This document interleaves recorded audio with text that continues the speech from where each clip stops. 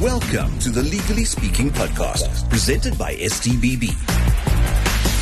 A conversation dedicated to answering your legal questions and a platform where our team of specialist attorneys share their expert advice and legal know-how with South Africans. Welcome back, listeners, to another episode of Legally Speaking. Today we are going to be continuing from one of our previous episodes on labour law. Here today with us again is James Foxcroft, one of our experts in labour relations and labour law here at STBB. So last time we were here, we spoke about some of the misconceptions and common questions that people have regarding the Labour Relations Act, retrenchment, retirement, and those sorts of things. Today we want to go in a different direction and sort of focus on how does an employer protect themselves at the very beginning of an employment relationship. Here we're looking at things like the employment contract and an HR policy. So what would you say are some of the ways that an employer can protect themselves? Good afternoon. I'm going to take half a step back there, actually, because you talk about an employment contract as though it is a given. Now, oddly enough, and this is another misconception out there, it is not necessary to have an employment contract in writing between employer and employee. The only obligation in terms of our law is that the employer provides certain very basic written particulars of employment to the employee prior to a start date. Okay. It'll be very simple stuff like your salary, what your hours are, where you're expected to work, but it's not an agreement. Okay? And I say that because very often I get asked or I get told by employees who are in battle with their employers that their employer has been very unfair because they've been working there, for example, for 9 months, and the employer hasn't even bothered to give them an employment contract. To which my answer is, well, you're actually better off. So the employment contract actually protects the employer more so than it does the employee. If there is no employment contract, the terms and conditions of the relationship fall back on the basic conditions of Employment Act, and the employee is protected. Okay. So when we're looking at protecting the employer from certain things, the only place to do it initially at the beginning of the employment relationship is in that employment contract. So my advice to employers is always, always, always have an up-to-date, valid, lawful, enforceable contract in place. Although naturally, in reality, if there is a written agreement in place, it's not only, it obviously, I'm going to go through why it assists the employer. But it's important for the employee, but it's not an obligation of the employer to provide it. It's important for both parties because now we've got the terms and conditions of the relationship in clear and transparent black and white terms on a piece of paper. So there can be no muddling later on, for example. So when we look at an employment contract and we look at a business, there's about 5 things we specifically go to in the employment contract to try and protect employers. Okay. The one we actually spoke about last week briefly was the retirement age. So we don't want employers to rely on this very subjective, vague clause of you can retire an employee at a normal retirement age, which is undefined. Mm-hmm. I want to see in the contract that says the parties agree that the employee will retire at 65 or whatever age it may be. Okay, that's a vital component, and it very often isn't in an employment contract. Okay, but that might not protect the employer today with a 30-year-old employee, for example, but in 35 years, that employer will be very happy, potentially, that agreement was made. Okay. And again, going back to what I said a minute ago, again, very clear, transparent terms. This is the nature of the relationship. This is how we're going to work going forward, and this is going to be the termination. Okay. You see how that's protecting the employer, and it's making it clearer for the employee. Leave forfeiture is another classic one. So by law, all employees in this country, a 5-day employee, a Monday to Friday or Tuesday to Saturday employee, is entitled to 15 days annual leave per annum. Okay. Now that accrues. So if you take no leave in terms of our law, after 2 years, you've now accrued 30 days. Okay. It's not meant to be that way. And unfortunately, employees do utilize it as a savings account because you could work for 10 years and accrue 150 days. Okay. But that creates a massive liability on the books of the employer. Okay? And the whole purpose of leave, and the reason why it's there and it's why it's in our legislation, is actually to give the employee an opportunity to recharge, take a holiday, and come back refreshed. Okay, because that naturally is going to promote efficiency. Okay, so without a leave forfeiture clause, employees can abuse that, okay? And they can simply build and build and build, okay? And moreover, never get that refreshment time that they need, okay? But an employer doesn't want that liability accruing forever and ever. It might be okay with 1 or 2 employees in a very small business, but in a company with 500 employees where you can't track them all, it becomes difficult to handle. So what we normally say in an employment contract is that your annual leave must be used, which is the purpose of annual leave, in the year in which it accrued, or you can carry over, say, a week, okay, for a period of 6 months. So we look at it, you can contract how you please, okay, but the point is there has to be a clause which says, look, you've got to use it at some point in a reasonable time frame. And if you don't use it in that reasonable time frame, then you agree that it is forfeited, okay? So now, again, employee knows what the situation is, okay? Employee is getting his break, doing what the legislator provided for. Employer is happy because we haven't got this uncontrollable liability building up in his balance sheet. Yeah. Notice, which we touched on last week as well, also very important. So there's a statutory minimum notice, and I'll just talk about a year after a year of service, which in our law is 4 weeks. Okay, so if there's nothing written down, it's 4 weeks after a year of service. And I often see in contracts which I review very, very extended notice periods. So, for example, the parties agree that either party may give 6 months written notice of termination. Okay, now that's problematic on 2 levels. One is when an employee resigns, you're unlikely to get much loyalty or value out of that employee for the next 6 months. That employee has terminated the relationship for a reason and is going elsewhere. Okay, so holding that employee to 6 months is problematic. Okay, I won't say that's in all cases, but that's sort of human nature. Okay, second of all, when you retrench an employee, so let's say we're a year down the line, suddenly business is bad, now we have to retrench. It's a fair retrenchment. You remember last time we spoke about severance pay, but the employee is also entitled to that notice. Now you're in dire straits, the company is sinking, okay, and now you look at all your employment contracts and they all say 6 months notice. Now you've got to pay out that 6 months, okay, and just consider the liability there. So a 50,000 Rand a month employee on 6 months notice is 300,000 Rand notice, okay, purely because it's too much. There's too much notice provided for in the contract.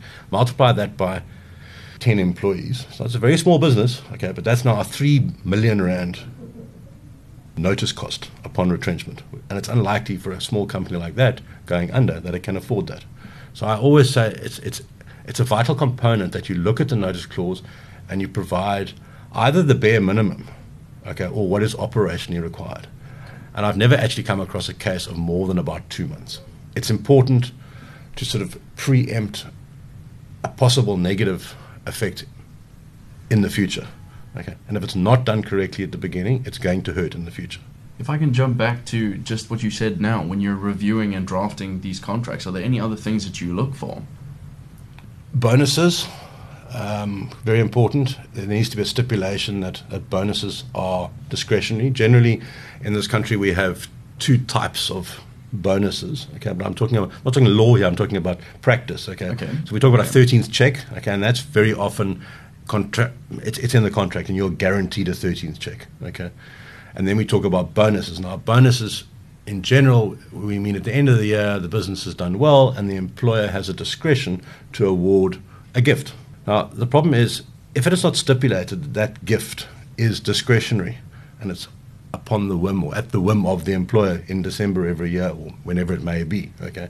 If an employee receives that gift and exactly the same amount of gift every year, year after year after year after year, okay, there's case law that says, well, that has now become a term and condition of employment. It's almost a tacit agreement. Oh, okay. Wow, okay. So very important in the employment agreement to state, okay, that you do or you don't get a 13th check, as the case may be, and that's black and white, that's objective, okay? But in the case of a gratuity or discretionary bonus, it remains in the discretion of the employer. So that's bonus. And the last thing that we look at quite carefully is confidentiality and restraint of trade. Common misconception out there that restraint of trade is unlawful. It is not unlawful. It is certainly lawful. Okay, it's a contractually binding agreement. I understand why there is that misconception, because in a country such as ours, with a constitution which says you have a right to work, you now, by restraining yourself in an employment agreement, you're effectively waiving your constitutional right. That's a discussion for another day. The point is that the restraint is lawful. Okay. The question is, how enforceable is it? Okay. And that's something that we look at very carefully, and according to current trends in case law. So I'll give you an extreme example. If I see a restraint of trade, and I have seen this, which says if your employment is terminated for whatsoever reason, okay, so whether you resign, whether you're retrenched, whether you're dismissed, you agree not to work in the world for a period of 5 years. Okay. While that's lawful, a court would never enforce that. Yeah. It makes no sense. Okay. General rule of thumb: the more specific, the more enforceable. Okay. So I would expect to look at a restraint and say, well, how much restraint do you need? Do you need it, in a small area, in a suburb? Do you need it in the whole country? Okay, because the more specific it is, and the lesser it is in terms of duration, the more likely a court is going to enforce it. And there's no point trying to protect yourself with something that is lawful but unenforceable. Okay. So in essence, those are the 5 areas in a standard employment contract where an employer can protect him or herself going forward, right at the beginning of the relationship. Yeah. And if those aren't on the table, it does create chaos. So following on from our discussion on contracts in the beginning of the relationship, what can an employer do about an existing contract? Law of contract would apply. So a contract is an agreement between two parties. Once they've agreed, they've agreed. So one party can't unilaterally change the agreement. So in an employment scenario, if an employer wanted to, for example, add or amend the contract to put in one of the 5 checks and balances that I've just mentioned, the employer is within his rights to approach the employee and say, look, I'd like to amend this. And if they agree, we amend the contract. Okay. Okay. If not, it remains as is. It must be by agreement. All right. Different from a policy. Okay, so on the note of policy there, how do employers navigate around internal HR policies, and how does that interplay with the contract or an agreement between the employer and employee? Okay, so the contract will always be the first port of call when looking at what governs the relationship. Okay, the contract will almost invariably say that the employee agrees to bind himself to the company's policies or HR policies or disciplinary code or whatever it might be called. Okay, now that is a company rule book, so to speak. Okay, so that's things that are specific to each and every company. So how we will treat late coming, where you must park, smoking policies, all that type of thing. Okay, but those are rules. Those are not agreements. Okay, and it's important that those are unilaterally put in place by the employer, possibly after consultation with its employees, but not necessarily.